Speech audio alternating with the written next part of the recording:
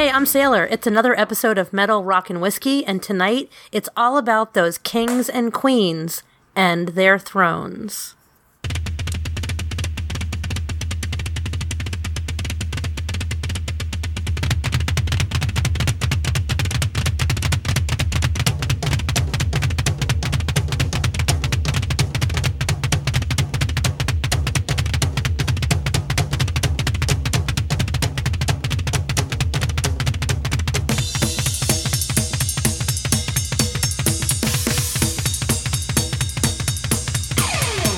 So, for the listeners that might be new to this show, we do hardly ever compare two albums from one against each other. We do discuss, argue, and very unprofessionally debate the merits, and in the end, only one album or artist will reign supreme. But not tonight. I mean, we kind of are. What are you talking about? Well, we are Jake. talking about artists. Exactly. Matt. Well, Jake, you are kind of correct. Tonight, we're not doing an album battle, but we are doing a battle of some sort. Yes, indeed, because this is part 4 of our Best of series, and tonight we'll be talking about the drummers.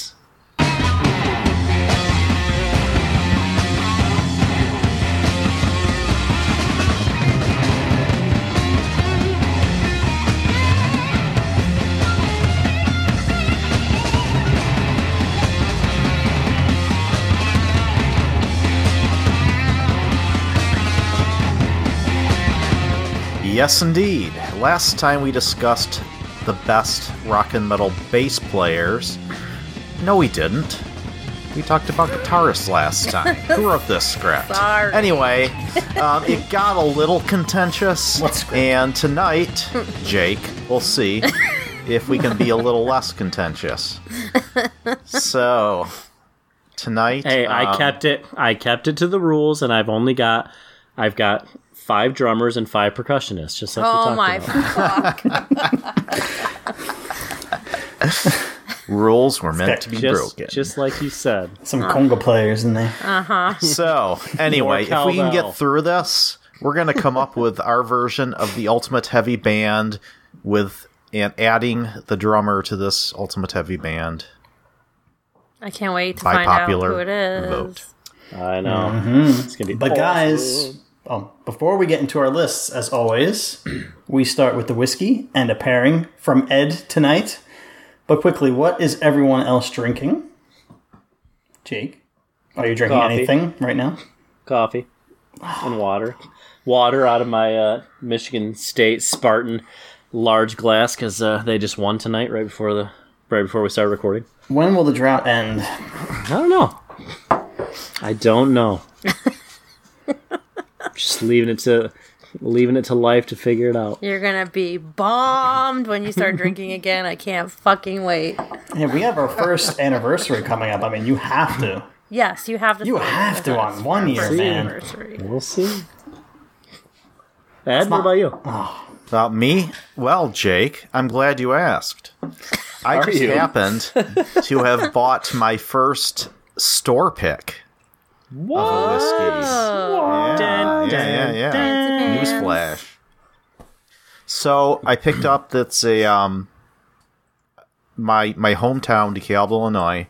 I grew up there, and there is a distillery that opened in, I'm going to say, 2013, I think it was, Whiskey Acres, and they have released straight bourbon, and yeah, it's one of the local grocery store chains in town there. Hy-Vee picked, their beverage manager there picked a barrel, and it's pretty darn good. When I first opened it, I don't know, I wasn't that thrilled with it over the standard offering, but now that I've had it open a while, and I'm coming back to it, it's really starting to taste pretty good. Really? Yeah, it's fairly young. It's still a straight, which is, at least 2 years old. It's their distillate. Oh yeah, What did you say the proof was on it? the proof is 87.5, I want to say. Or no, it's 87 proof, yeah. Okay. So it's not too hot. It's a little thinner than I like, not too viscous. But some of the flavors, it's got a lot of like your typical, baking spice flavors. Very corn forward, like sweet cornbread or sweet corn. Overall, a pretty nice pour. Awesome. How about you, Matt? I am drinking 1792 Bottled and Bond. This is the 2017 release, not the 2018 release that was recently given, I think, a top 10 from Whiskey Advocate. But, I got to be perfectly honest with you, not really enjoying it right now. Really? I mean, considering what I spent on it and other Bottled and Bonds that I love that I could get for half the price of what I spent on this one, I'm a little disappointed, not going to lie.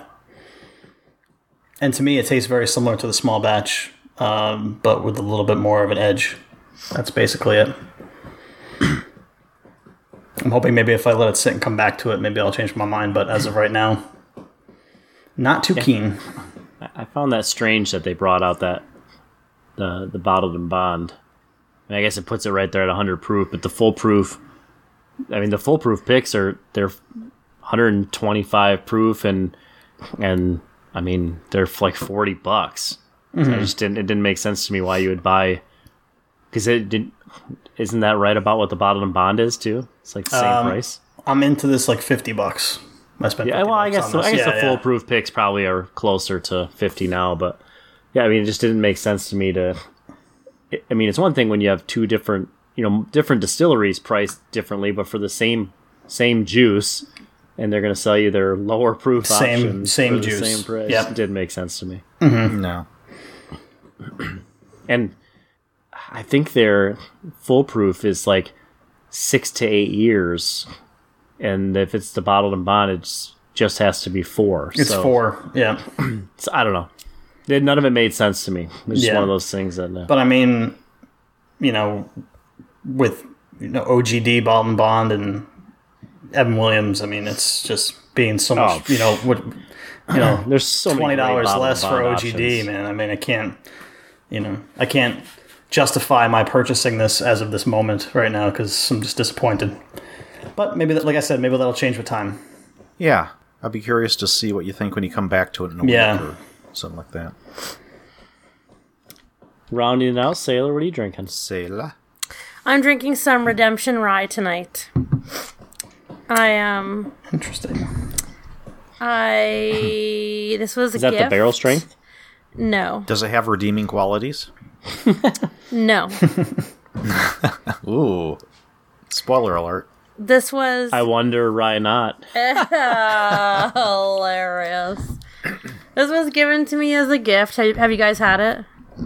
No, I have not. I know the 6 and 8 year barrel strength rye from Redemption is supposed to be just absolutely nuts delicious. Yeah, I have heard the same thing.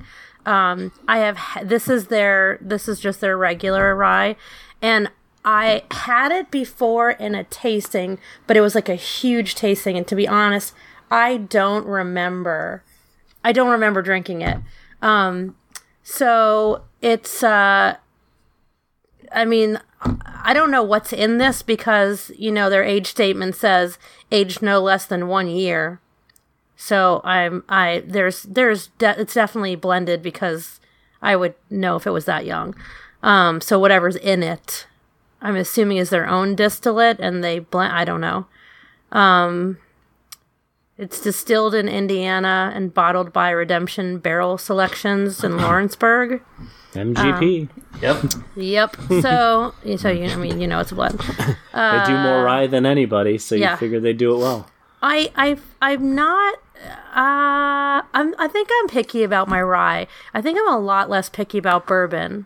I think I can easily appreciate different flavor profiles in bourbon than I do rye. I think rye, I'm looking for a very specific flavor, and I think have higher expectations from rye than I do bourbon.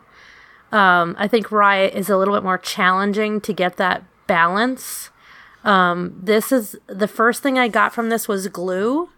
You know what I'm talking about? You know, in young distillate, you get Like that Elmer's glue. or rubber? No, like Elmer's. Rubber cement. Elmer's. Sometimes. Well, I mean, yeah, Elmer's rubber cement. It's that salty, gluey, briny, plasticky thing, you know, and that's common in young distillate.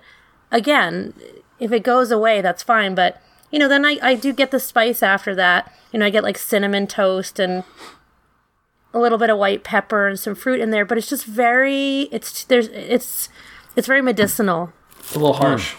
Yeah, it's not smooth at all. It doesn't round out enough for me, so I can't say I'm a fan of this. Sorry. Like it needed a little more time in the barrel. Oh, yes. Yeah. Oh, yeah. And I don't think That there's... sounds like young MGP. It also doesn't taste like it's 100% rye to me. I mean, it's not a straight rye. I wouldn't even say this is... I mean, I'm having a hard time finding it to be overly rye or rye forward. So I don't... It might just be their 51%. Yeah. rye blend. Oh, definitely. There's no way there's more than that in here. No way. So, yeah. Yeah, that's what I was just going to confirm. It has to be at least 51% rye to be considered a rye whiskey, correct? Just like bourbon. Yeah. Straight rye. Yep. Well, rye, yeah. Right, yeah. Yeah, so, yeah, can't say that I love this. Can't say that the other thing about this, the more I drink it, is I can't say I love the yeast strain either. I'm sensitive to yeast strains. So, yeah. That's what I think of it. All right. But to each his own. Real quick, I looked up just a quick blurb about that sailor, Yep. and somebody wrote, a friend says it tastes like the carpet in a fraternity house after a rager. Oh my god! Dude, that's so great. Wow, that's a bit harsh. How does he know what that tastes like? I mean, I'm not getting that flavor note, but Dude, again, that's awfully taste is specific. subjective. I was just trying to look up the mash bill on it, and that's one of the first things If that I was came gonna up. if I was gonna say anything about carpet, I would say new commercial grade carpet. That smell. Which is formaldehyde. Yes, That's Yeah, what you're yeah, smelling. yeah, It's yeah. formaldehyde. Yeah. Yep. Yeah, I know that smell. Really That's what well. I get in that. To me, it's glue and formaldehyde and a little bit of like melted plastic. And then a little cinnamon toast crunch on top of that. So, you know. It's like eating a bowl of cereal in your new home Yep. While you're laying on the floor when someone while your kids melt their toys. Yes. And someone your little brother's eating glue next to you. Yeah. Right next to JoJo, the crazy glue sniffer. Yes, exactly. You just hit the nail right on the head. Oh, sorry, goodness. redemption. Oh boy. All right. Well, that kind of ended on a down note, but since maybe we can bring things up a little bit and get into my whiskey pairing.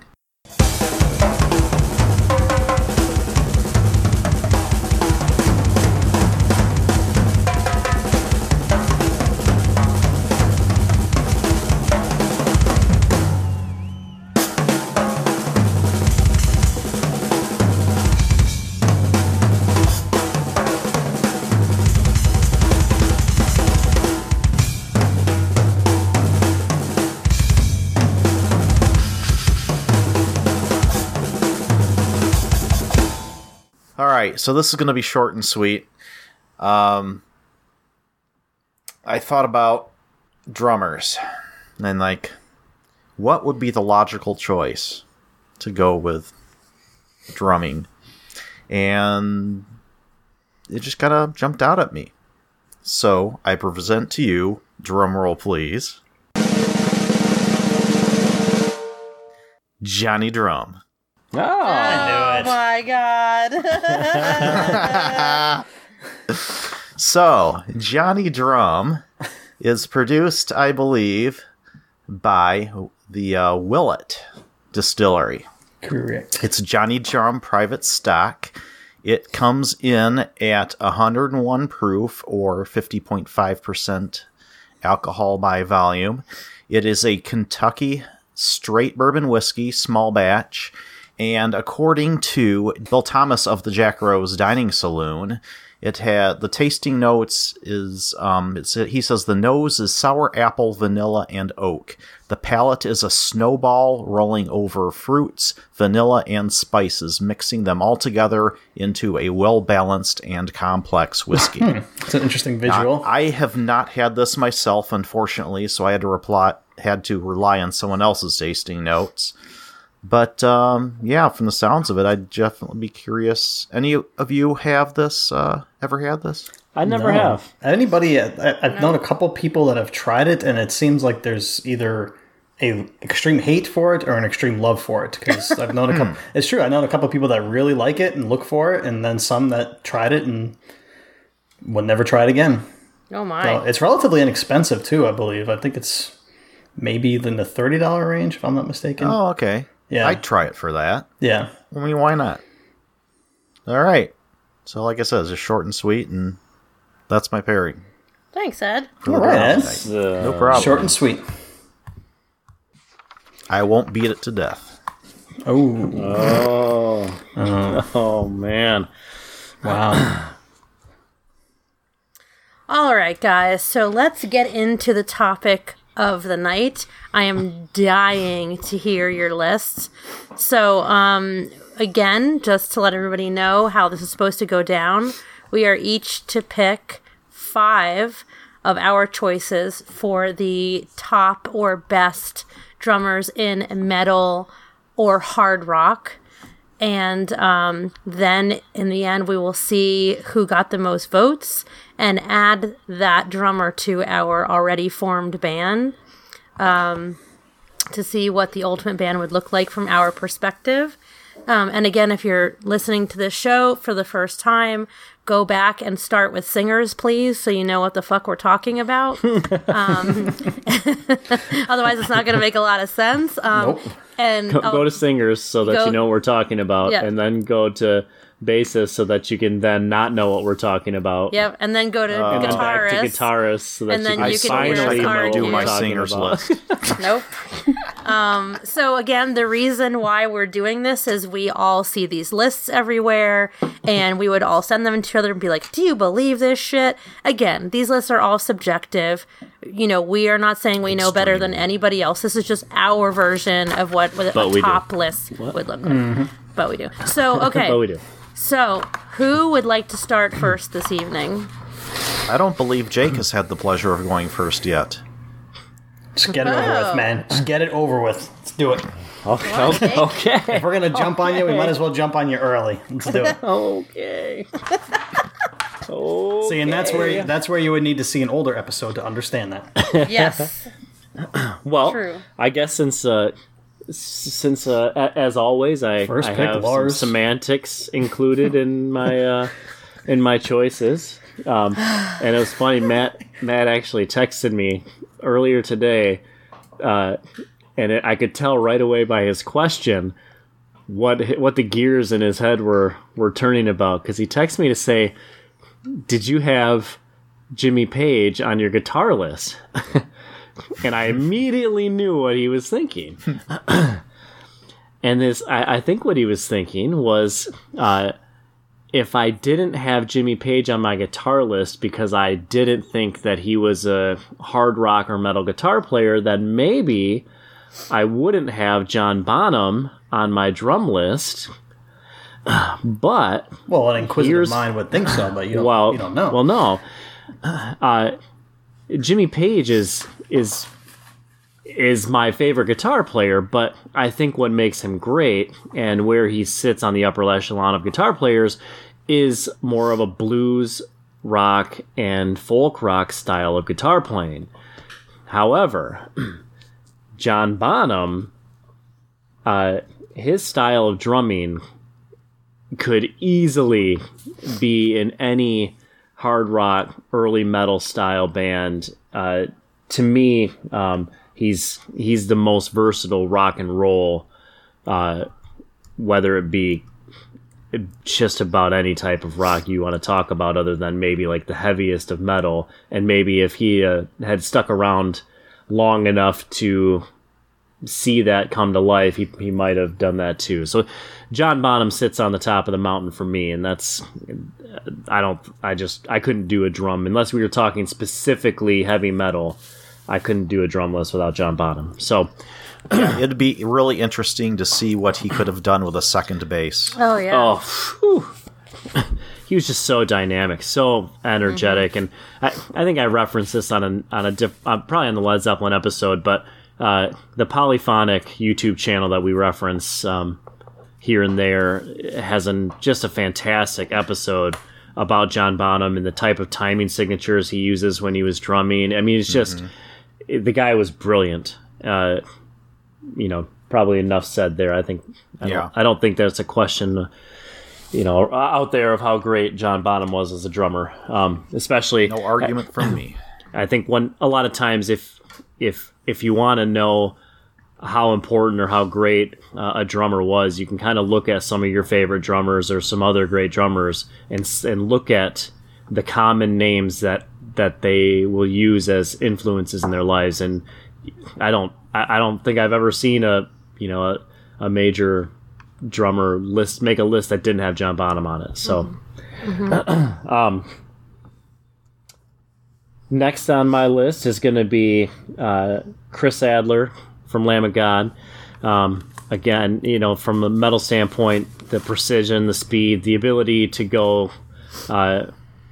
full-on thrash to rhythmic metal style drumming. The guy's got great range, and one of the things that I love about Lamb of God is their timing precision, how they just hit all together, and he's the backbone that makes that band tick that way. So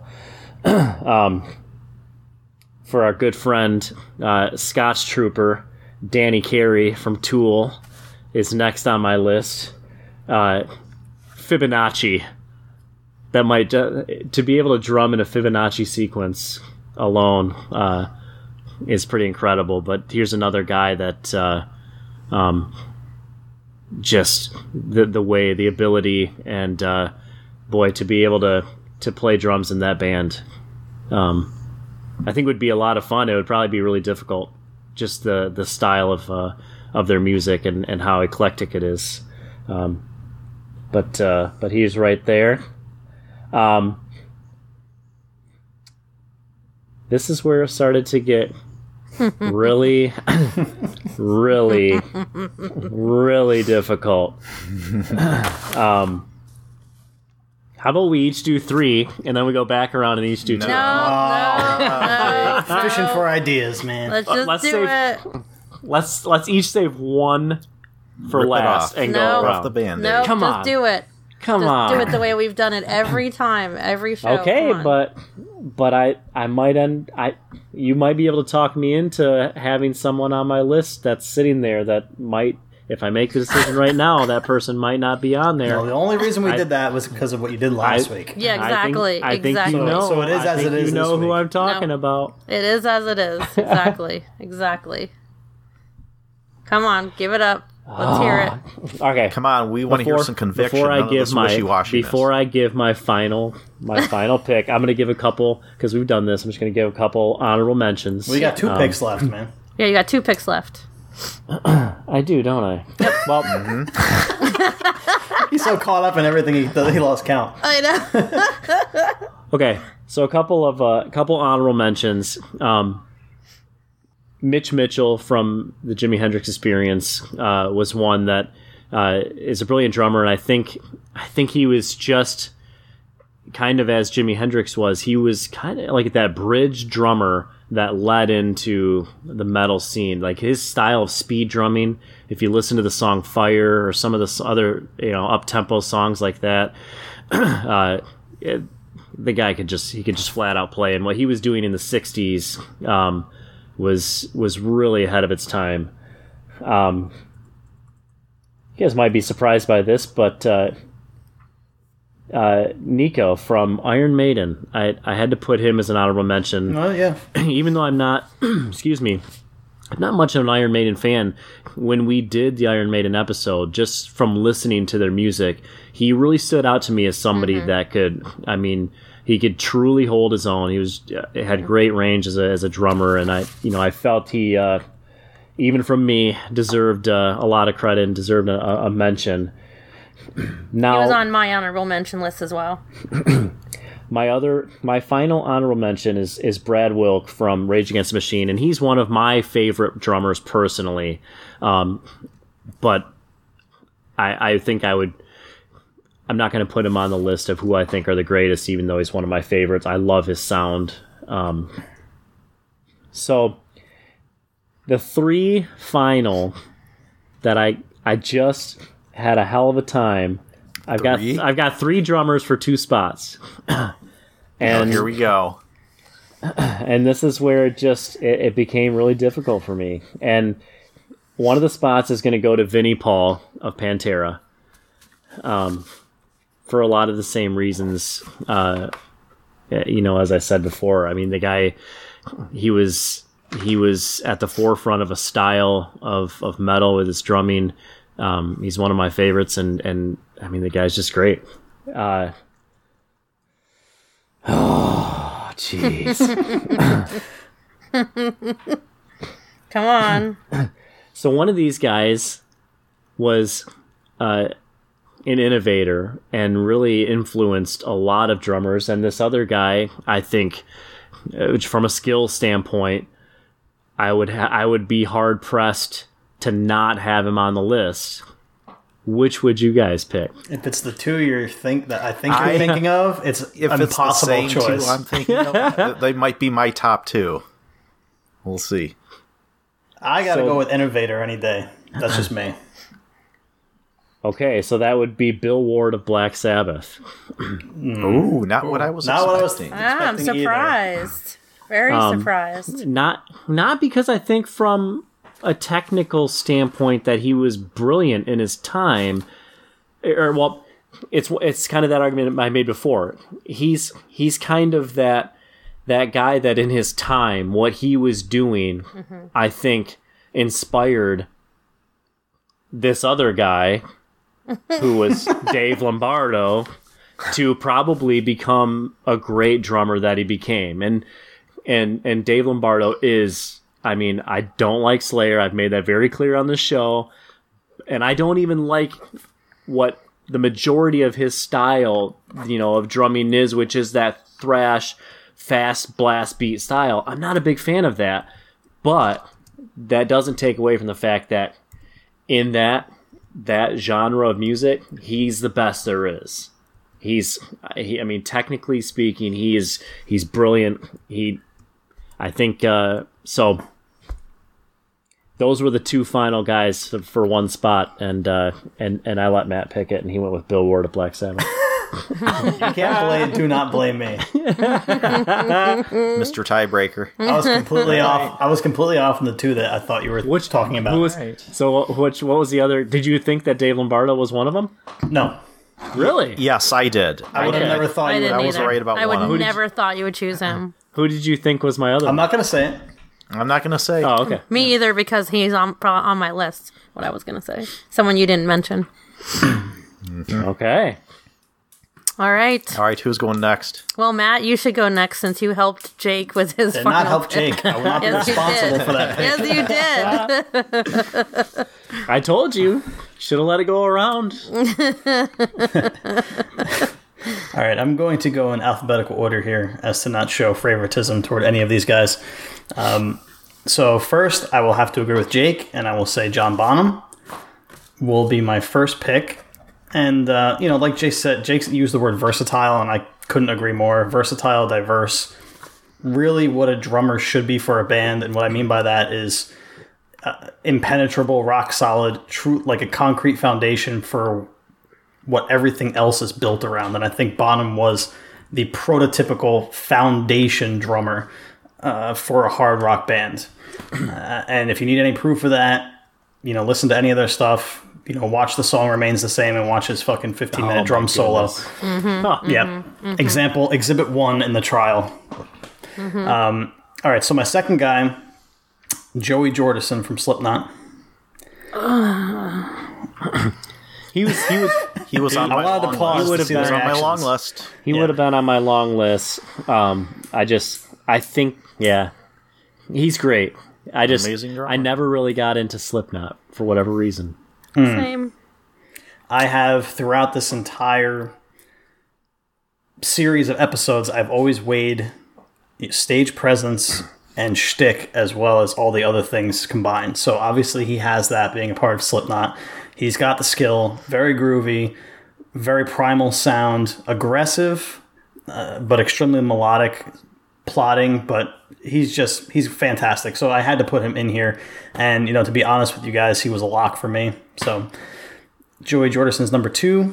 Number 3, I have Mr. Lombardo, who was the other lock for me. I will say, even in his mid-50s now, the man still may have the quickest hands and the feet of any drummer. Highly aggressive, of course. They call him the godfather of the double bass, although he was obviously not the first one to make use of it. A guy later on my list was probably the first one to do it. So, as has been said by many of his contemporaries and those he influenced, as aggressive and fast as he never really overplayed anything. I think everything that Lars, I'm going to bring Lars up here only because they're contemporaries in the same genre, but he has a tendency to overplay some of his own songs, and Lombardo never overplays anything. He's always in the pocket, playing everything perfectly. Makes it seem effortless. Interesting fact, he's left-handed but plays the drums right-handed. He's a fucking monster. I could watch him from now until the end of time. And such an identifiable sound. And I meant to say that about Bonham too, is that when you hear them play drums, you know who it is. And I think Lombardo is there too, in that same company with Bonham. So 4 is the man, the original double bass man, and that's Keith Moon from The Who. Yes. As I said, one of the first to employ double bass. It's a great parallel, and I read someone made this quote, and I'm sorry, but I can't remember who it was. I just read it, and I agree with it, and I thought it was awesome. Is that Keith Moon did for the drums what Hendrix did for the guitar. Yes. And I think I mentioned this last week, is that Hendrix did more for that instrument than maybe anybody else before him or after him. And I think Keith Moon did the same thing for the drums. It makes perfect sense. Such a if there was and you watch this guy play, man, and if there was ever a human form of animal from the Muppets, I think it's this guy. Yeah. Dude, the guy has this demented fucking look in his eye every time he plays. It might have been inspired by him. I was going to say, wasn't he? I thought he was Jim am I making that Was he up? really? Because it's perfect. I thought he was. Let me look. He may have been, up. but we should verify that because it's perfect. I feel like I heard. Oh, maybe not. I don't know. Keith Moon is. Even the way his hair moved on his head. I didn't think of The Who as being hard rock metal. I guess maybe that was why I didn't even think to put They're him. definitely hard rock for sure. Yeah, I have to put them. It in is the Keith same... Moon. It's Keith Moon inspired. Yeah, I was going to say. I thought I Keith Okay, Moon. so there you go. Me Oh my too. gosh, that's Okay. hilarious. I thought that as well. It is. Yes, it was. Okay, so there you go. Yeah. Yeah, but I had to put him in only because I just at that time period I have to group them in with Zeppelin. So if I'm going to include Bonham, I feel like I have to include Keith Moon in that list too. Yeah. So yeah, look, I'm not really a Who fan, but I'm certainly a Keith Moon fan. So he's a shoo-in for me. And number 5, the last one, and I think when you said technical drummer, this is the guy that came to mind. Moon was the guy who I thought you said was an innovator. But Jake, when you said technician, I thought this guy, and that's Neil Peart from Rush. The ultimate technician. Yes. Yeah, that was the other guy I was thinking he was talking about. So Neil Peart's your last pick? He's my last pick. Okay. Drew his influence from a wide range of drummers, from a wide range of genres, from jazz to rock. His drum solos are the stuff of legends, crazy arrangements, time signatures. He played like he had 8 freaking arms and legs, Oh, yeah. So for sure. That's my list. That's a great list. Good list. Yep. Very interesting because it seems like you're skewing more towards classic. Yeah. A lot more even than my list, which is very Except he had Slipknot. Yeah.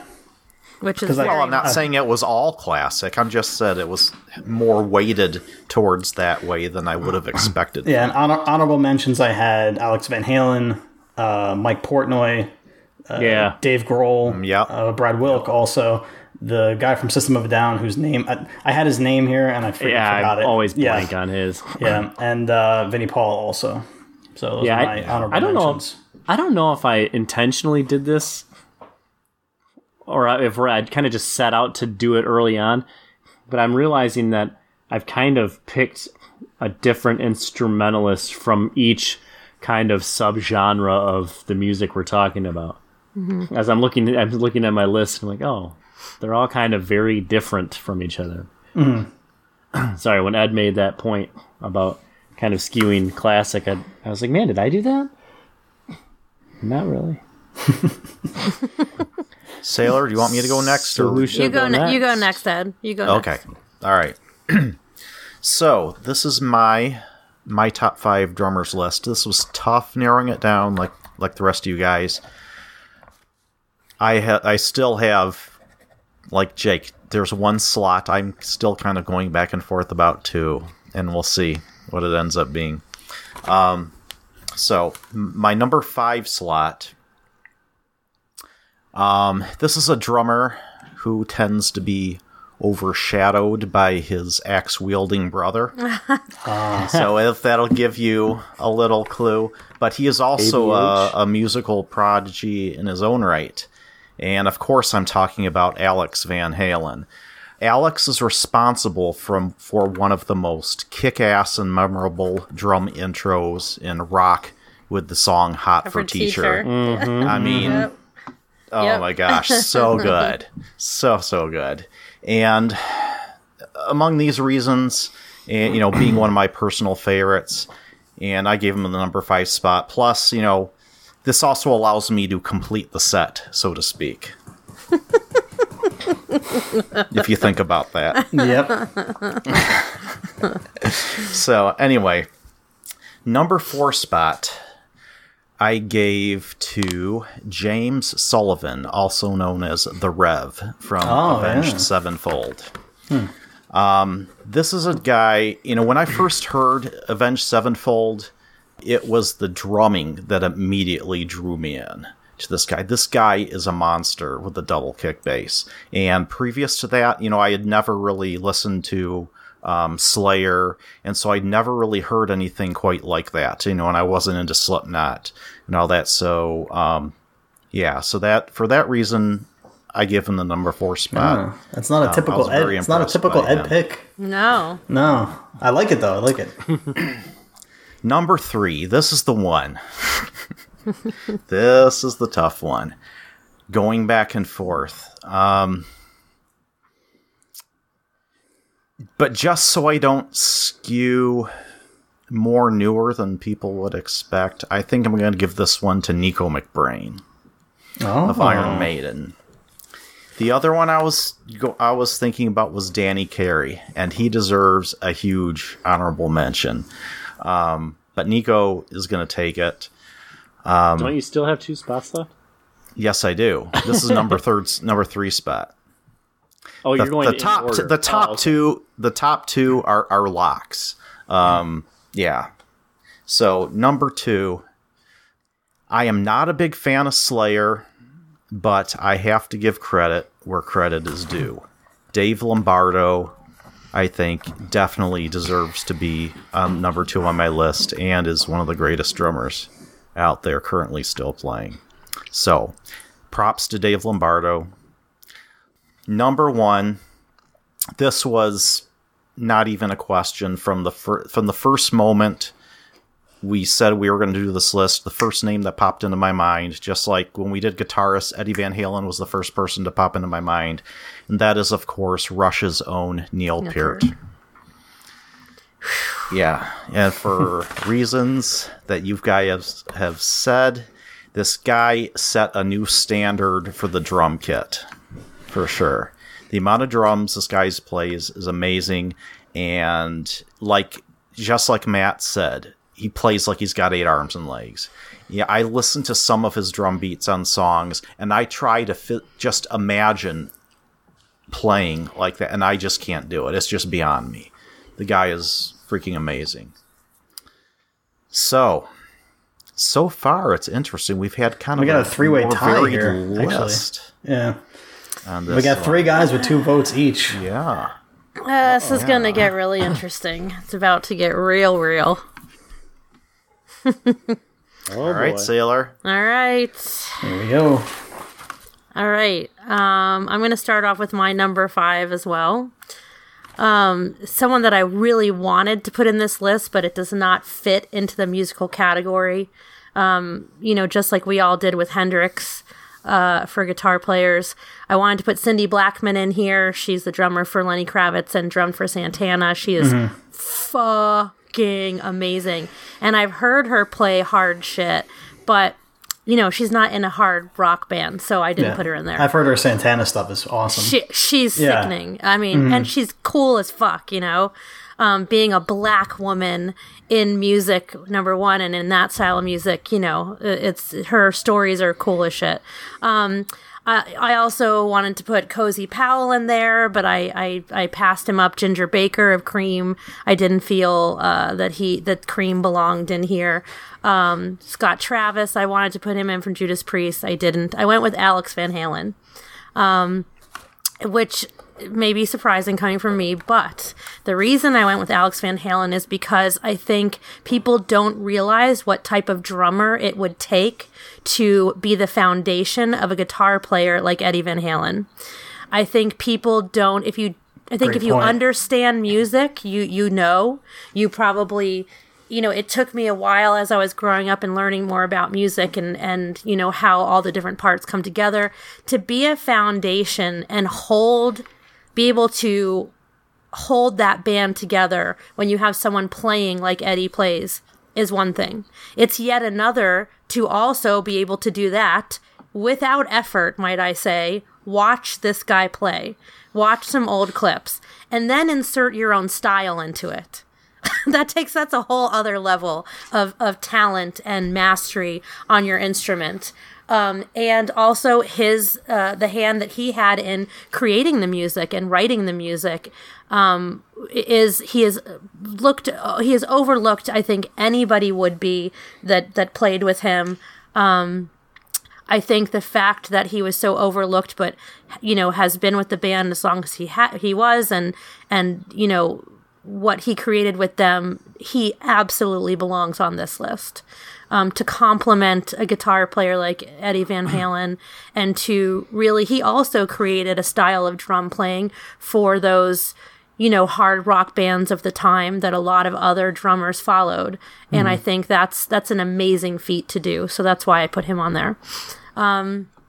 Okay, number 4 is Pete Sandoval. He is called the father of the blast beat from Terrorizer and Morbid Angel. He's also called the king of the kick drum. When death metal was in its infancy, he would practice nothing but double kicks until he would literally collapse onto the floor in a pool of sweat. There's a great story where the band played a song for him with a drum machine and said it was a real drummer. And he lost his fucking mind trying to play as fast as the drum machine did. And they said that he got like creepily close. He was like losing his mind until they told him like, no, dude, it was a drum machine. But before perfecting, which he did, that blast beat, he was a genius in his pedal blast, and you can hear that on the first Terrorizer album, and I highly recommend listening to that first album and just isolating the sound of the drummer. He's unfucking believable. And set a standard for the way a lot of double kick drumming is done these days. So to me, since that's such a major part of the sound of heavy metal and hard rock, he absolutely belongs on this list.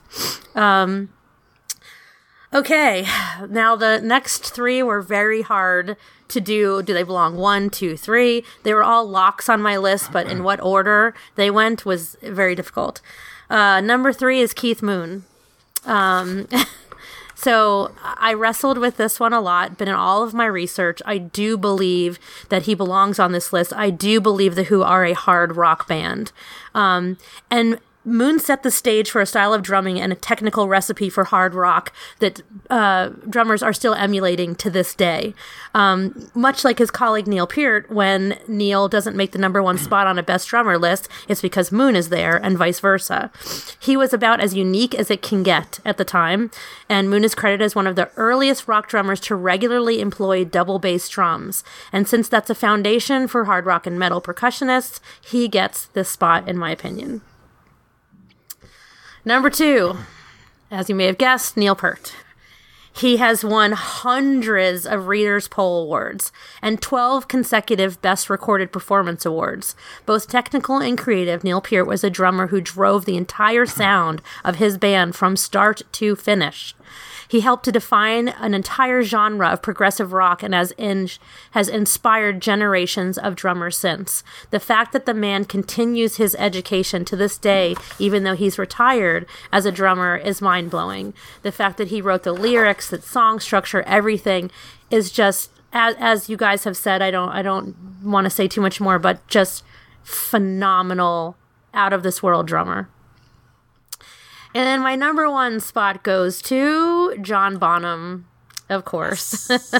As you guys said, a pioneer in heavy metal and rock, because they were considered heavy metal at the time. Some say he wrote the Bible on hard rock drumming. He's known for his speed, his power, his fast bass drumming, and adding groove to that speed, which was absolutely unheard of at the time. He's regarded as the most influential rock drummers in history. He could literally play any style masterfully: rock, jazz, Latin, funk. This was seen in his use of gongs, timpani, and other percussion instruments, like the song Misty Mountain Hop and No Quarter. Listen to those songs and you get a taste of his style beyond just hard rock. To me, John Bonham is the #1 drummer, period, end of story, for anything that's hard and beyond. I think he is, just like drummers are, the foundation of hard rock and and metal. I mean, I can't imagine how I could create a list like that and not put him in the #1 spot. A couple other people that made my long list, Paul, I never can get his name right, Mazurka Kurowitz from Cannibal Corpse. Yeah. You know who I'm talking about. I can never say his name right. Whatever like the fuck. yeah. He is sick solid as choice. Fuck. Yeah. And Mick Harris from Napalm Death. He's astounding. Of course, Dave Lombardo and Vinnie Paul were on there as well on my long list. But let me, before we add everything up, if you guys would allow me to just take a minute to talk about some female drummers, because there were no females that made our lists. The only time we've had a female make any of these top lists was in our singers. So I just want to just give you guys a list of names of phenomenal female drummers that have also played a part in creating sound and style that maybe not necessarily have fit in this structure that we put it in. Honey Landry from the Honeycombs, Kate Schellenbach from the Beastie Boys and Luscious Jackson, Maureen Mo Tucker from the Velvet Underground, Sandy West from the Runaways, Megan Martha White from the White Stripes, Cindy Blackman, of course, again from Lenny Kravitz, Gina Shock from the Go-Go's, Janet Weiss from Slater-Kinney, Patty Schemmel from Hole, Dee Placas from L7, Paloma Romero from the Slits, Tori Castellano from the Donnas, who I love, Roxy Petrucci from Vixen, Sheila E. from Prince, Leah Shapiro from Black Rebel Motorcycle Club, she's fucking amazing, and Carla Azar from Autolux and PJ Harvey. If you have not heard of these women or these bands, please rewind this and play it over, write it down, look it up on Spotify. These chicks fucking rock. Thank you. Great list. Mm-hmm. So, all right, this is how the numbers look. We've got a 3-way tie. Oh boy. No, we got 2, right? Three. No. We've got Bonham, Lombardo, and Peart. Ed, you didn't have Bonham. Oh, that's right. The 3 of us had Lombardo. That's I right. didn't have Bonham. No. Yeah, Alex Van Halen was one of them too. Sailor, Yeah, that's only 2. Can I ask? I'm surprised you didn't have Lombardo in your 5. I didn't because... Could you not put him over Sandoval? No, I couldn't. You couldn't put it? Yeah. No, because If only Matt would have picked Dave Lombardo over Bill Ward on my list, and Lombardo would be Shut in up, there. Dave. But Matt likes Bill Ward over Bill. You had the ultimate final say on that, man. So I mean, this makes it more interesting. I was going for style creators and establishers, Okay. like origin drummers and or drummers that their talent was so bizarre you could not mention them. And I felt that Pete Sandoval had more of a hand in creating that style. I mean, Lombardo's a fucking incredible drummer, yes, but to me, Sandoval, just being the father of the blast beat, it's just a different qualification, a different qualifying factor than Gotcha. Lombardo. That's why I Awesome. chose him over him. Yeah. So we have to choose between Bonham, Lombardo, and Peart. So what I suggest is that we take a break. We go pee. We think for a few minutes, and come back, and we'll have to make a decision. Okay. All right. This next piece features a man who needs very little introduction. A man who played tambourine on Battle of Evermore. John Henry Bonham, over the top!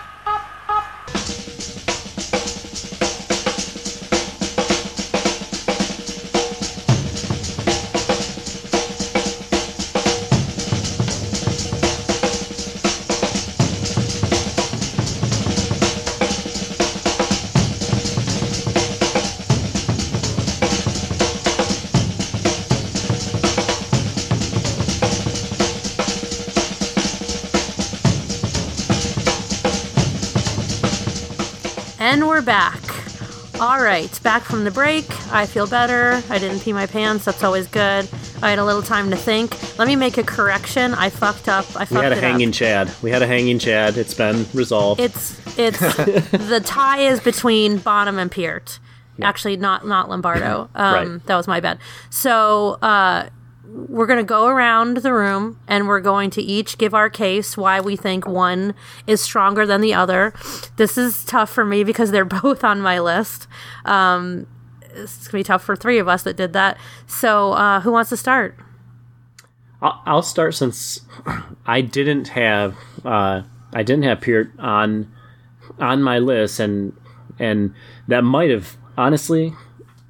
That might have been a slight on my part because I do think that he is an incredible drummer, and I don't know why I didn't put him on. I guess he just wasn't top of mind for me, and like I said, maybe kind of in that I don't know, maybe in that progressive style, I just felt like Bonham maybe was that to me. I think that. If I was going to make the argument mathematically within this, even though we didn't set the parameter to actually do this in a 1 through 5, like first place, second place, etc. Two of us did vocalize that John Bonham was in our number 1 slot, whereas Peart only appeared in one number 1 slot of the 3 people that discussed him. So, but besides that, I think we've said had glowing praises for both drummers, and they. Yeah. I mean, there's no loser here. It's really just who's gonna appear in our supergroup, who gets that spot. Who didn't choose Bonham? Ed. I didn't.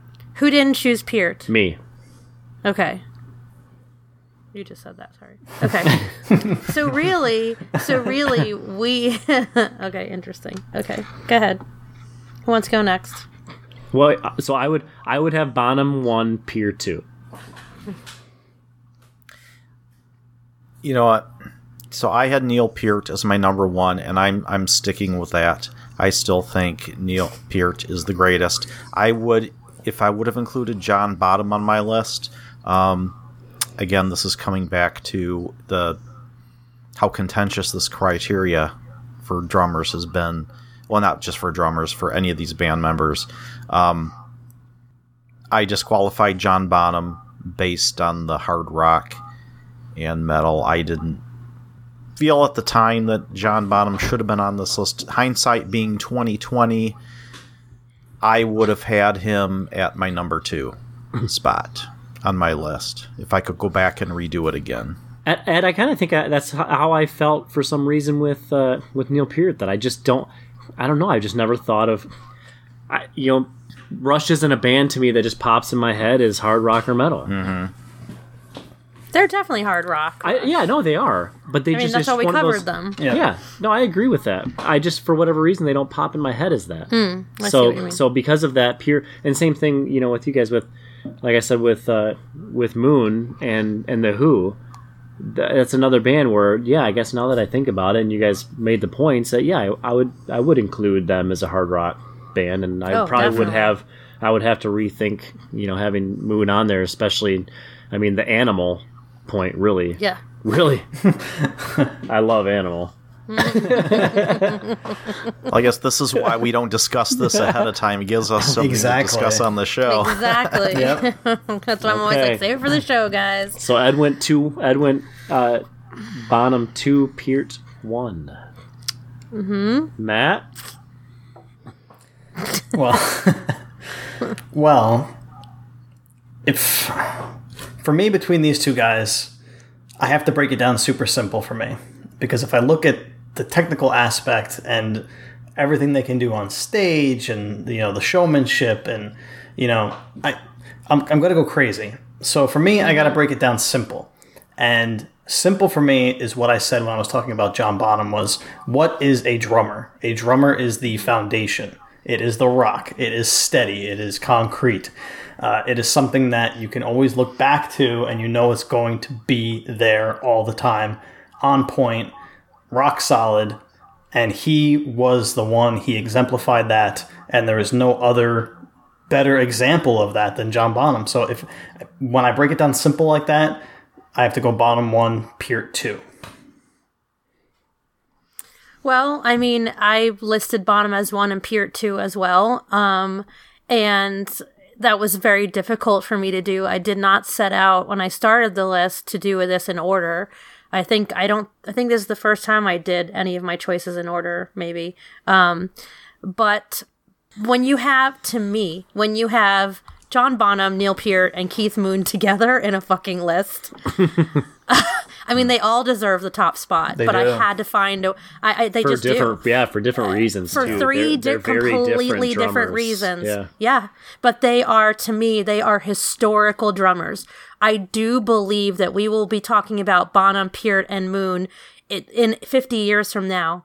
They will still be cited. I do, and that was kind of really important in my list as well. In all of the lists we've done, is how do they stand up historically? Will they be remembered? Did they have enough influence in the history of music on this earth? And I think these guys will be at the top for a very long time. I think your choice of what's his head from Lamb of God, Jake, I think in 20 years from now, he's probably going to be seen as a Moon or a Bonham. I'll give you that, but not right now. To me, there's other guys that came first. Oh, yeah. I would agree with that. But I think that Bonham is more of a pioneer than Peart. Peart is more technically precise in a more classical way. Bonham was more technically precise in a natural way. He had the natural ability of precision. I think that Peart is more creative in a way and has had a broader spectrum of where he could push his music, but Bonham didn't get enough time to do that. So I can't say that he couldn't do that, but his mastery of the different genres of music, being able to not only jump in and go, oh yeah, I can play funk, I can play Latin music, which by the way is very fucking difficult to play as a percussionist. I can play rock and I can pioneer this fucking sound, and I can do it with flair and panache and showmanship, puts him above Peart for me.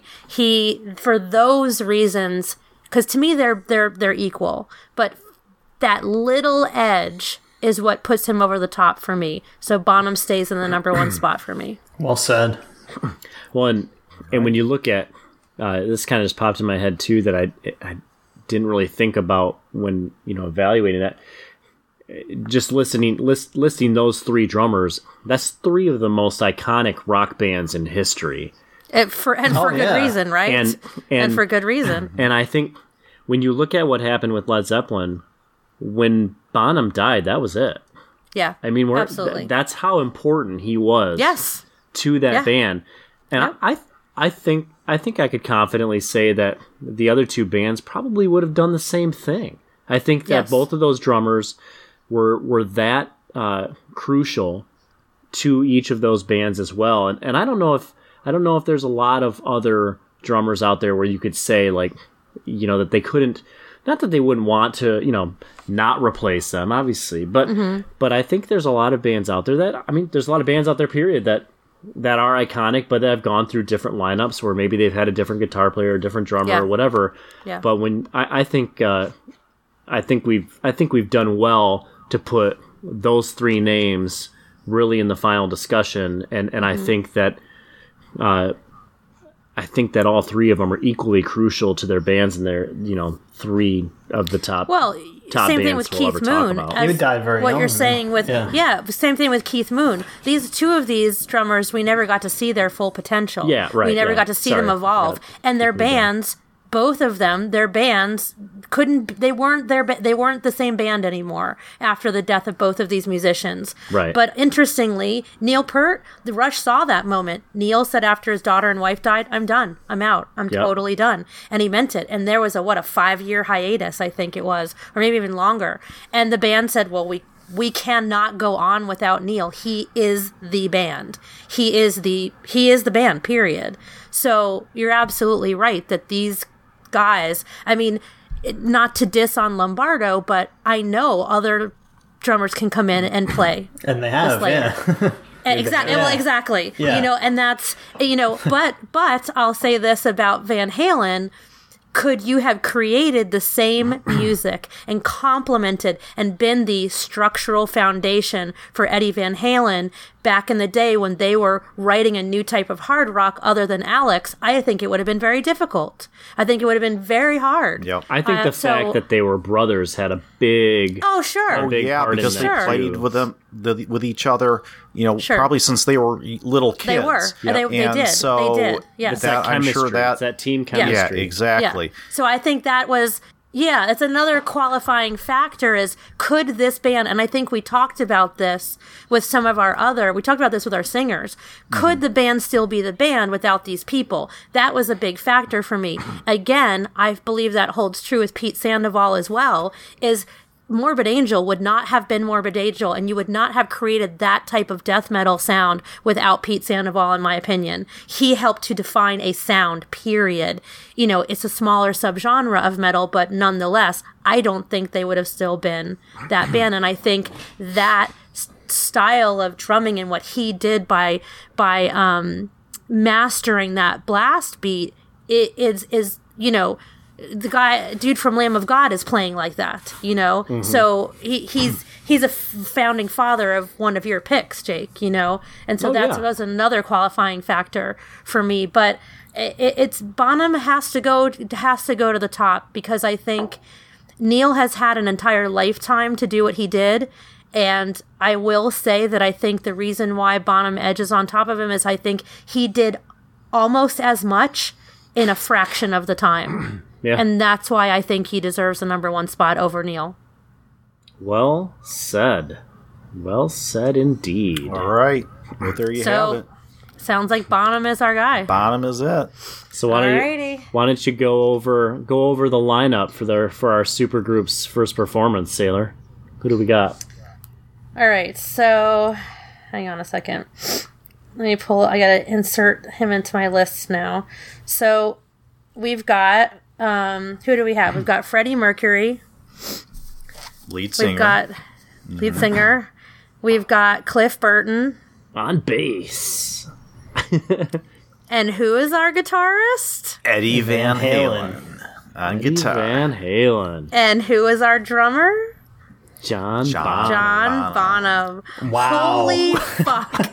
Imagine what that would I want to fucking hear sound this like. band so bad. I just want to.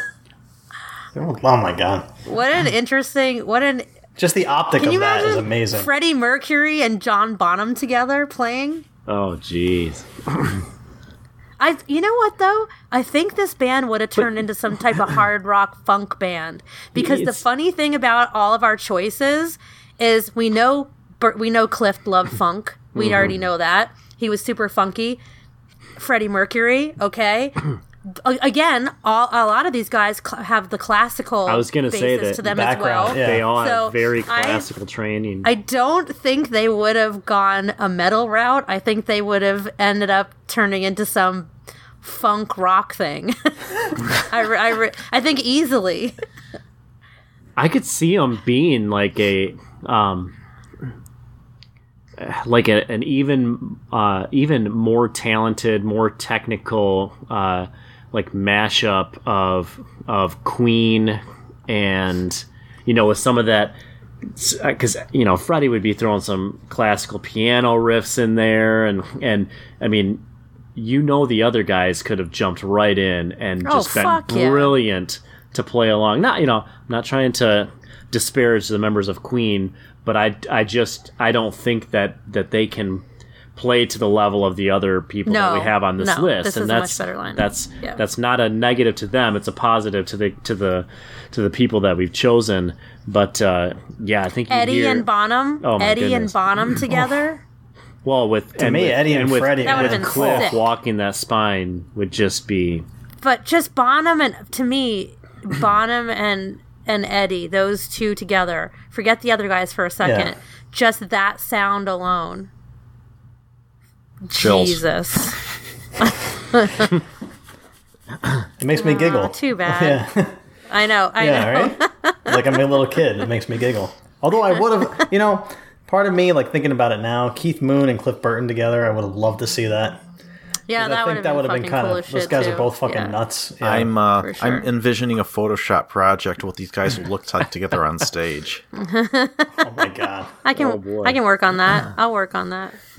So there's one more thing that we forgot, and maybe we're gonna address it. And maybe I'm Cowbell. just jumping ship here. A cowbell player. So before the first episode, we blindly wrote down who we thought was going to be our Yep. supergroup, Okay. Yeah. and we kept weren't allowed to track of look that. at it. What? Hold on, I gotta No. find it. Oh yeah, we couldn't share. That's Okay. right. Yeah. I'll share mine. I'll go ahead. For lead singer, I had Freddie Mercury. Me too. For bassist, I had Cliff Burton. For guitarist, this was the one I was kind of surprised I was right on. I had Eddie Van Halen. Wow. Drummer, I had Neil Peart, and I was just missed it. 3/4. Just missed it. All right, so I had Freddie as well. I had Cliff. I had Hendrix, and I had Neil Peart. So I was 50%. Interesting. Yes. Now this is the list. This because I think we said to write down the list that we thought it would end up. we being. thought it would end Yes. up being. Right. Yes, We what our thought it would guess end up was. being Not correct, each of not our who own. you thought it. Yeah. No. What our wanted it best to be. guess Okay. was. Yeah. Yes. Yep. Because that's what I had, and Okay. I had John Bonham on drums. I had Freddie Mercury on lead vocals. I thought we would all have Cliff on our list, and so that I thought that would be the one that we would all connect on, and I thought that this was the one that went curveball. I didn't think Eddie Van Halen was going to come through. I thought the three of you were all going to pick Randy Rhoads. Me too. Me too. Exactly. And so Interesting. that Yep. was I thought Yep. that would have been the one where I knew Yep. I wasn't He going was to have number him, 2, right? but I Came in thought the for second sure He was, that yeah. the three of Yeah. you were going to have all Yeah. have Randy Rhoads. Very close. I did though. So that See, was- I thought the same thing. I thought I had Freddie. I kind of knew we were all going to pick Freddie. I had Neil Peart as a drummer, and then I couldn't decide between Lemmy and Cliff who we were going to choose. I knew I would choose Cliff, but I thought you guys were going to choose Lemmy. I thought at least two of you were. So I had Lemmy, Cliff, Freddie, Randy Rhoads, and Neil Peart. All right, so you had 1 of 4. Both Jake and Ed had 3 of the 4 correct, and then I had 2 of the 4. Yep. Interesting. We kind of know each other pretty We do, well. yeah, Yeah, I think so. Yeah. Yeah. Yeah, we had some curveballs in there though. definitely had that was some a lot of fun. curveballs. So with that said, what would each of your super groups be? Because we didn't necessarily use that the ranking format of this is my number 1, 2, but let's just real quick, what would, and you can't just now go from nothing and pick different people because that's who you want to play together. Just kind of thinking back on your list, who were your 4 number 1s? What would have that created for your supergroup? This would be my supergroup pick. What we ended up with, or what you just said? What we ended up with. Bonham, Freddie, Cliff, and Eddie. Yeah. Oh. Yep. I mean, Randy. Okay. It would be a toss up between Randy and Eddie, but I think Eddie was the better choice. So this would be it. So I'm trying to think. So Bonham would have been my number 1 on the drums. Flea, I think I had on my number 1 for bass.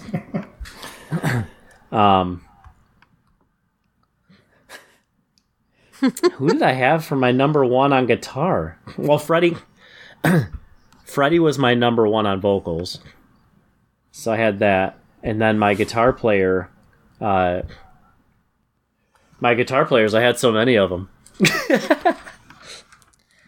I'm thinking I would have ended up with Freddie, Cliff, Eddie, and Neil.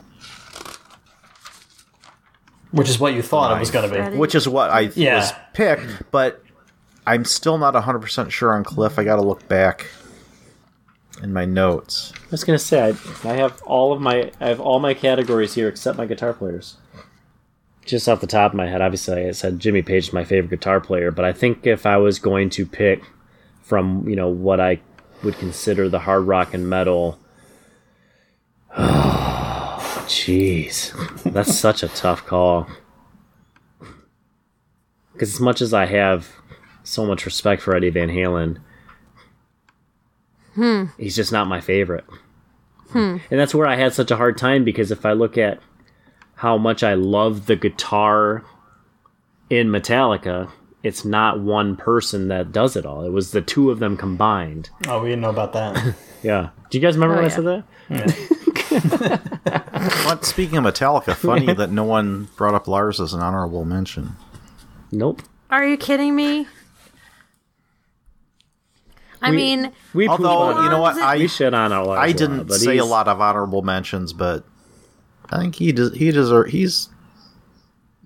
a very good drummer in his own right. I don't. It sounds like we pick on Lars a lot, and we do, but I do think that Lars deserves a lot of props for what he's done. Has his on place. The drums. He has his place in history, and he has his place in history. That's absolutely right. But I think if you're going to be talking about rock gods, I don't believe that he's high up on a list of rock gods, other than being a founding member of a founding genre-changing band.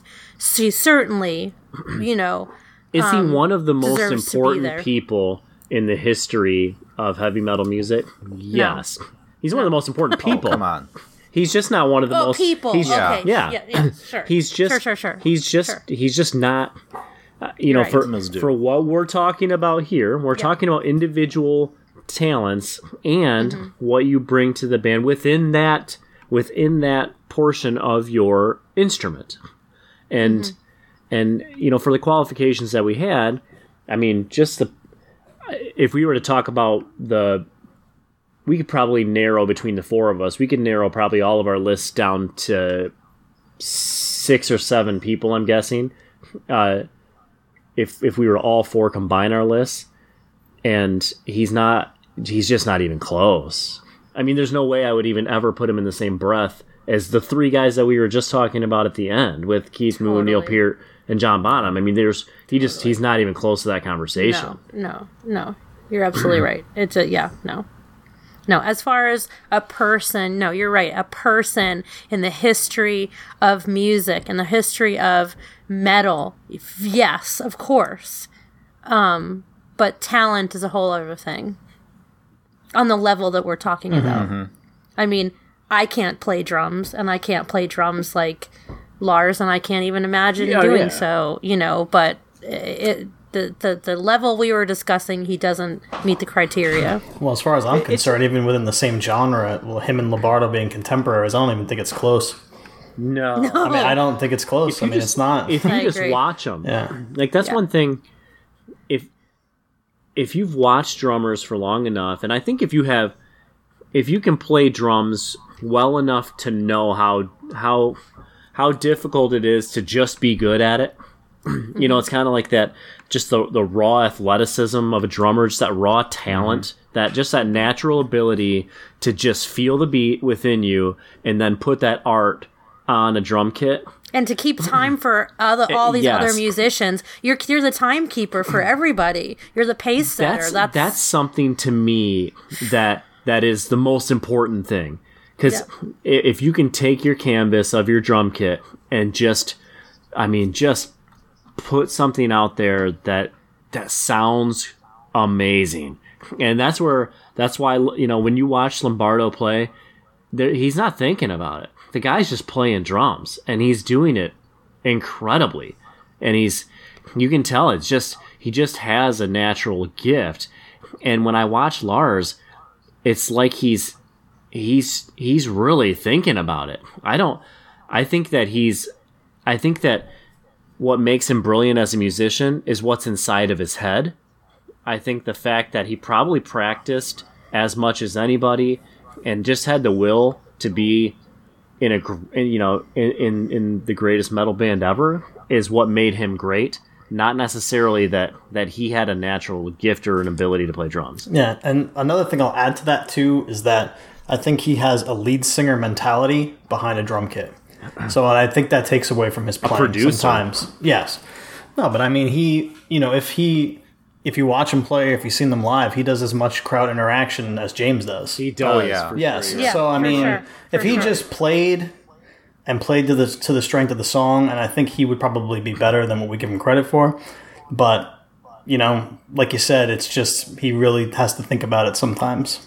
Unfortunately, And maybe that's it. Maybe he's thinking of all those other things. yeah, all the other all those aspects things- of it.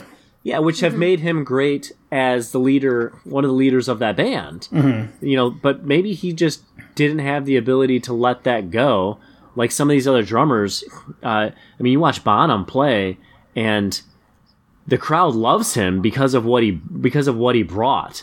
But I don't think he's sitting there thinking, "Oh man, I got to get these guys." I think he's just sitting there going, "I freaking love to play the drums, and I'm just going to play these drums, and I'm just loving this music." I think you're absolutely right, and I would say Tommy Lee. I think it would be a good example as well. Tommy Lee is known as a personality, and he had antics on stage. If you listen to his drumming, meh. But as a showman. He's as a adequate showman, as a drummer, and as a drummer, as a showman. excellent as a showman. He was such a huge part of that band becoming famous, such a huge part of their performance and their showmanship. But technically, no. And I think it's absolutely the same with Lars. I mean, Lars is a huge personality in that band. He's a huge personality in metal, and sometimes that's really good, and sometimes it's not. So we talked about like the different lists, and I was looking at Loudwire's 66 hard rock and metal greatest hard rock and metal drummers, and they give a little paragraph for each one without fail. And I think it was some paragraphs longer than others, especially once they got towards the top 10. But they had something about every single one of them, except like right in the middle of the pile, it just had a picture of Tommy Lee, and it said Tommy Lee, and that was it. It just it didn't say anything. I think I saw the same list. It didn't Jake, say I think I saw the same It didn't list. say anything about him. Yep. And it said something about everybody except him. It was hilarious. Yeah, Cracked me up. absolutely. There were several actually like that had, like, some had really long paragraphs, because I think we were saying this on the break. I must have gone through 60 of these, and I've done it with all the categories, the singers, the drummers, the bassists, the guitarists, all of these best of lists, just to go back, because I wanted to take notes on what pissed me off, what shocked me, what I agreed with, and how ridiculous some of these lists are, especially if they don't say anything. And I came across 2 of them that were like that. There would be like a long paragraph for one guy, and then nothing, just their name for the other guy. And I was like, what the fuck kind of list is this? How are you justifying your choice? Here's Tommy Lee. Cool. Next. He drums upside think we down. get- All right. Yeah. Yeah. I think we can all Yeah, say he's a little more famous for who he sleeps with than his drumming ability. Oh, before that, he was super famous, though. super He was a famous. heartthrob. Super famous for a remote control. Yeah. Ouch. But that Or what came that so covered. much. That came so much later for me and Ed. Yeah. For when we were I- growing up, Tommy Lee was, I think, the most famous person in Motley Crue. Oh, for I sure. think. Probably. I mean, think and then think so. later the other stuff happened. Certainly not the craziest, though. My oldest sister No. was a No. a big Motley Crue fan, so I kind of knew, I knew the music. It wasn't until, I was kind of at the age of getting into MTV when the whole like Pamela Anderson Lee and Tommy Lee thing was a thing, and so that was, yes. Even though I was like, oh, so it's kind of like, oh, that's that guy from the Motley Crue band. Yeah. It was much that stuff happened. I think, thank God, it happened in a way for him because they were becoming not so relevant anymore. And I think he single-handedly kept that band relevant Yeah. for much longer than they should have been, just because of who he was and indeed who he was sleeping with and who he married and who the other things that happened, the creative side projects that happened. For sure. But yeah, without Tommy Lee, it's funny because now we're going to qualify him, which I meant to do the opposite. I don't think Motley Crue we would have spent been way too Motley much time Crue talking about it. without him. I know. I'm not saying but no, I don't think there would have been a Motley Crue without him. My opinion. Well, he's a famous drummer, or infamous, either one. Infamous, yes. He's Good. well known as a drummer, Yeah. or well, he's a well-known drummer. Let's just say that. One other drummer I think deserves a mention too. He was on my long list. I didn't mention him, but a lot of times people use the term "with one arm tied behind my back" to geez. say how well you can do something. This is a drummer, Rick Allen of Def Leppard, who literally drums with one arm. And that to but me he's is not very freaking good. amazing. What do you mean he's See, not good? it's funny. But you have to. He's got one I think, fucking I was arm. gonna I'm put- sorry, but I think you have to qualify a merit to say, is he agree. like the greatest one-armed rock and roll drummer in history? Probably. I guess I don't know any other guys. But as far as like drummers go, he's not very good. According to you. I was gonna. If you like a standard 4/4 beat, I guess You're right. He keeps I was a- going to put him on my list too, and I went back because I'm impressed with the fact that not only did he start drumming so quickly after his accident and get back to I can't even imagine what it'd be like to lose a limb. I mean, I've had some serious injuries, but fucking hell. And so quickly he's back out there. Like one of the first things he said was, give me a drum kit. Like I got to keep playing.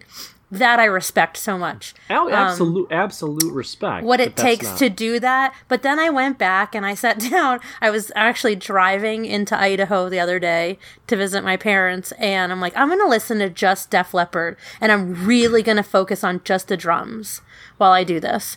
And I was like, ooh, I wish I would have. I almost went, I wish I wouldn't have done this. You felt bad for thinking it. I did. I felt bad. I wish I would not have focused on the drums because now it's all I can hear, and it's not. No, he's a very he's a good drummer, and he gets the job done. for the level of it's- fame that his band achieved, he's very average. Exactly. Imagine what he could does do with not two arms. belong on this list. I can because I was listening to it. Yeah, well, that's what I this mean. was very I don't- early on in their I- career too. So Doesn't matter. Okay, but it's so okay. we just so talked about it Bonham. sounds exactly the same. It does. It sounds exactly the same. Yeah. I mean, we talked. Maybe he was Cliff better with one Burton and arm. Cliff Burton and Randy Rhoads were very young in their careers too. We could say, oh, their stuff is too early to measure, Oh, but yeah. That's I a don't great think point. I think it's the same. They're the same ages. That's the point. Sure. Is Is he a great drummer against drummers we could go out and see today? And like most drummers, I'm sure he is better than most drummers out there that are just average drummers, right? Sure. Especially with one arm. But he does not belong in a list up against the drummers we discussed tonight. No. Well, it's like this. It's like this. No, but still, deserves a mention. Lars is how old? Mid-50s? Yeah. Okay, so he's had all of this time, all of the hours logged to become. I mean, he should be technically the greatest drummer in history. If you were going to make the argument that you should always improve over time, and John Bonham was better at 27 than Lars comes down to natural at the ability. end of his career. I think, now, but that's such a big part to me. That's something I can just see it. You can feel it. But especially if you watch a drummer play, there's just a certain something that some of these guys have that others just don't. It's just your internal rhythm. You just either have it or you don't. Yes, yeah. But then to be able to expand on that and to be able to share that with others, to be able to create and just if you read about both Moon and Bonham's, the way they set up their drum kits, really interesting about their approach to setting up their drum kits. And Parrott did the same thing, but yeah, I think natural ability I think in all of the people that we've chosen, look at all the people we chose. Freddie Mercury, I talked a little bit about scientifically what made his voice so great. Eddie Van Halen, he's been playing since he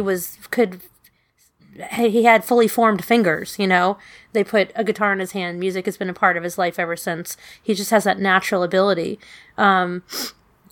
Cliff Burton, same thing. To be so young and to play so well. They're all the guys we chose. Natural ability. Mm-hmm. Well, that was a great discussion. I have to tell you, I am so happy to be done with this. This has been so stressful. It has consumed my fucking brain for the past 5 weeks or 6 weeks. Because we knew we were doing this ahead of time. I am really glad this is over. This was fucking brutal. I agree with you. Fun. It was, but as brutal as it was a hell of a lot of fun. It was fun. I'll tell you that. It was totally fun. But I'm glad to be done with it. So if everyone else, I hope, who was listening to this thought it was fun as we did, if you enjoyed the show, please join us again next week. But until that time... what's everyone been listening to or watching? Anything you'd like to talk about? Before we go, I actually became obsessed with the podcast recently called Dr. Death. Have you guys heard this one? I have not. No.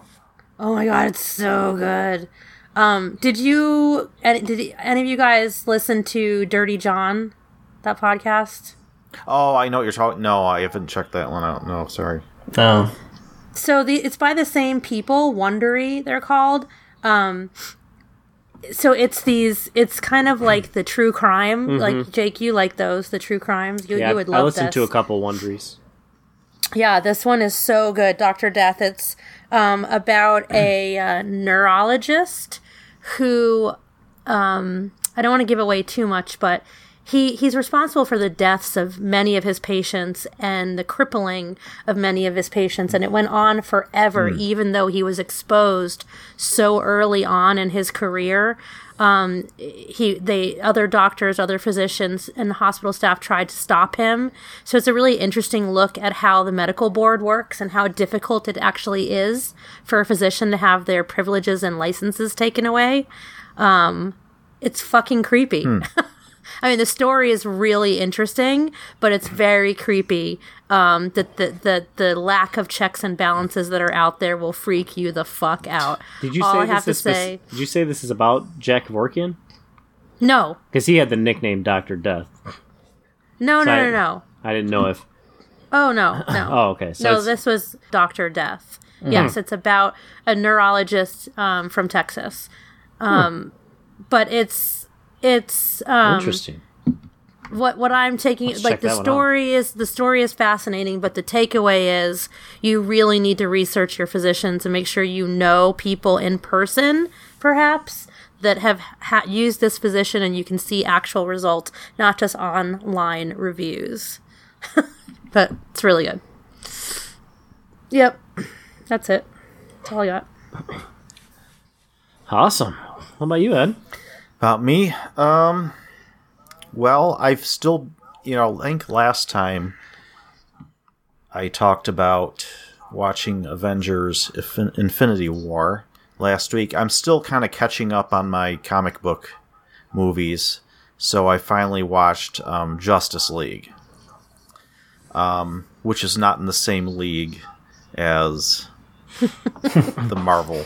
Pun intended. Yes, very intended. Pun totally intended. So I'm not going to say I hated it. It was a fun movie. But, I still think that Marvel's got it all over DC at this point. Yeah, DC's got a lot of catching up to do if they can even hope to catch up at all. I don't know. I do have to say that scene where Superman kicks all their asses is pretty cool. Yeah, that was probably my see favorite that, part of the yeah. movie when he came back and It makes a statement. Yeah, definitely. Yeah. But spoiler alert. We've all I think seen we're it. fine. Yeah. Yeah, I think yeah. we're fine. I think most Yeah. people All have right, seen it. how about you, Matt? And if you haven't, too bad. Yep. Well, nothing new, but I'll say that I'm still listening to what I was listening to last week, which is Something to Wrestle with Bruce Pritchard. I'm fucking obsessed with this podcast. I will listen to it laying in bed at night. I'll listen to it when I wake up in the morning. It's just so interesting to me, being such a big fan of wrestling, and especially the years in which he covers. It's super interesting. So even if you're a moderate fan of wrestling, I would definitely recommend checking it out on YouTube. Something to Wrestle with Bruce Pritchard. So good.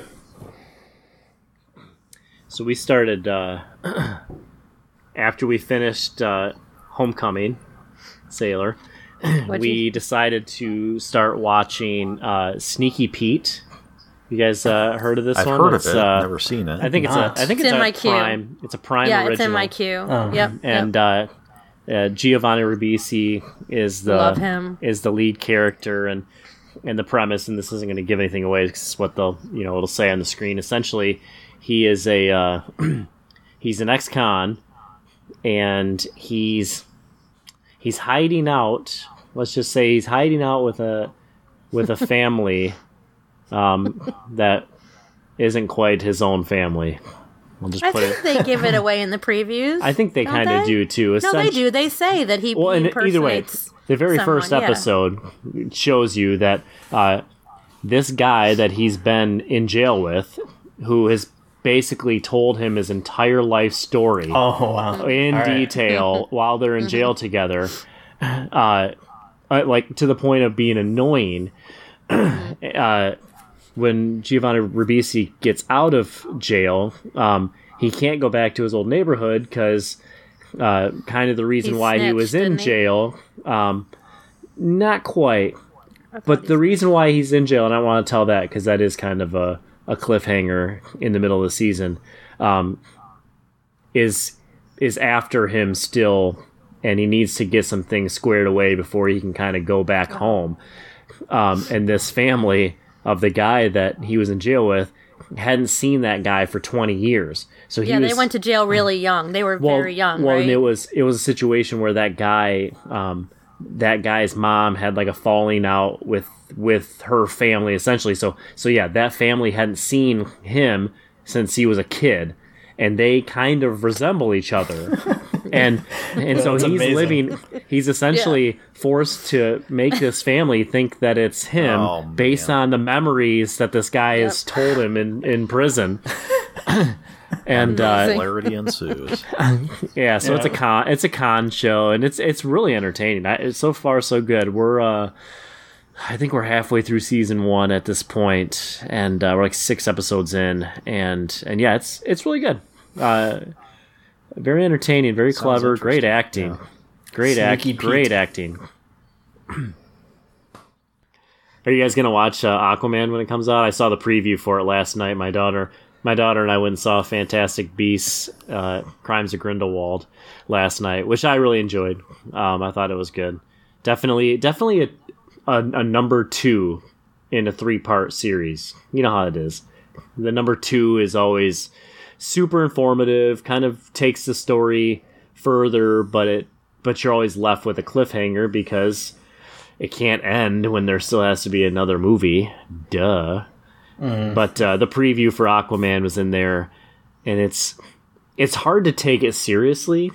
As far as like Aquaman is hard to take seriously. Period. I know. No, I mean, obviously it's fake, but I think the character development within that movie, it's really, really cheesy.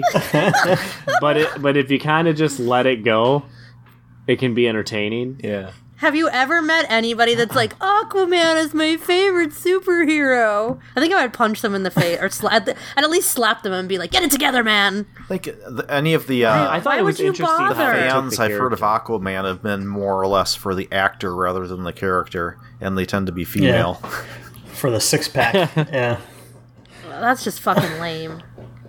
That's lame. Who the fuck wants to see the origin story of Aquaman? Nobody? Better than nothing, I guess. Maybe the fish. Yeah. That about a lot of things. It gives us something to watch in between Marvel movies. There you go.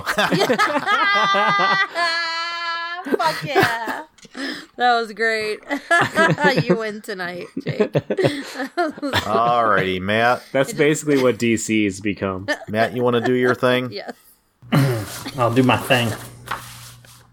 So to all of our listeners, our fellow Metal Rocket Whiskey Obsessors, we value your opinions and your feedback, and we certainly want to hear your feedback on these episodes, and let us know what you think about our choices, please, whether you fucking love them or hate them. We want to hear everything that you have to say. So This find time us. we actually do. We do, we really do. So find us on Instagram at Metal Rock Whiskey. Send us your love, your likes. Please share your thoughts, reviews, questions, suggestions, concerns, and comments about the show. You can also follow us individually on Instagram. Yours truly at The Whiskey Obsessor. That is whiskey, save the E. Jake. Nope.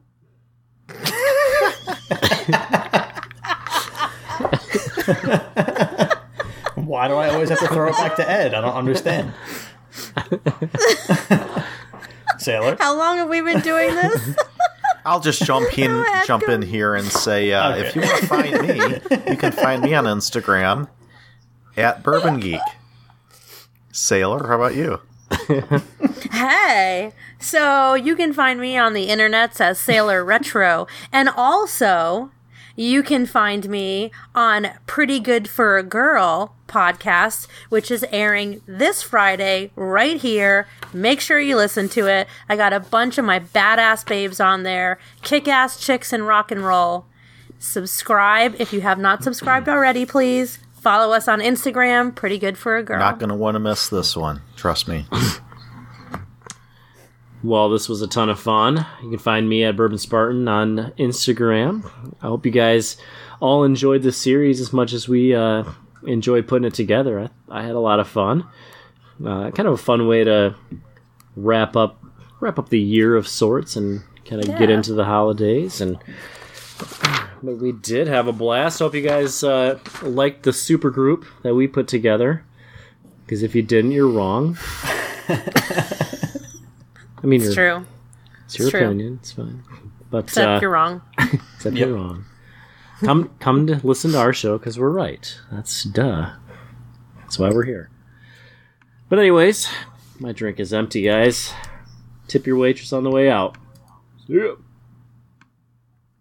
And tonight, I really and truly get to say, fuck you, Lars. Later, everyone. Yeah.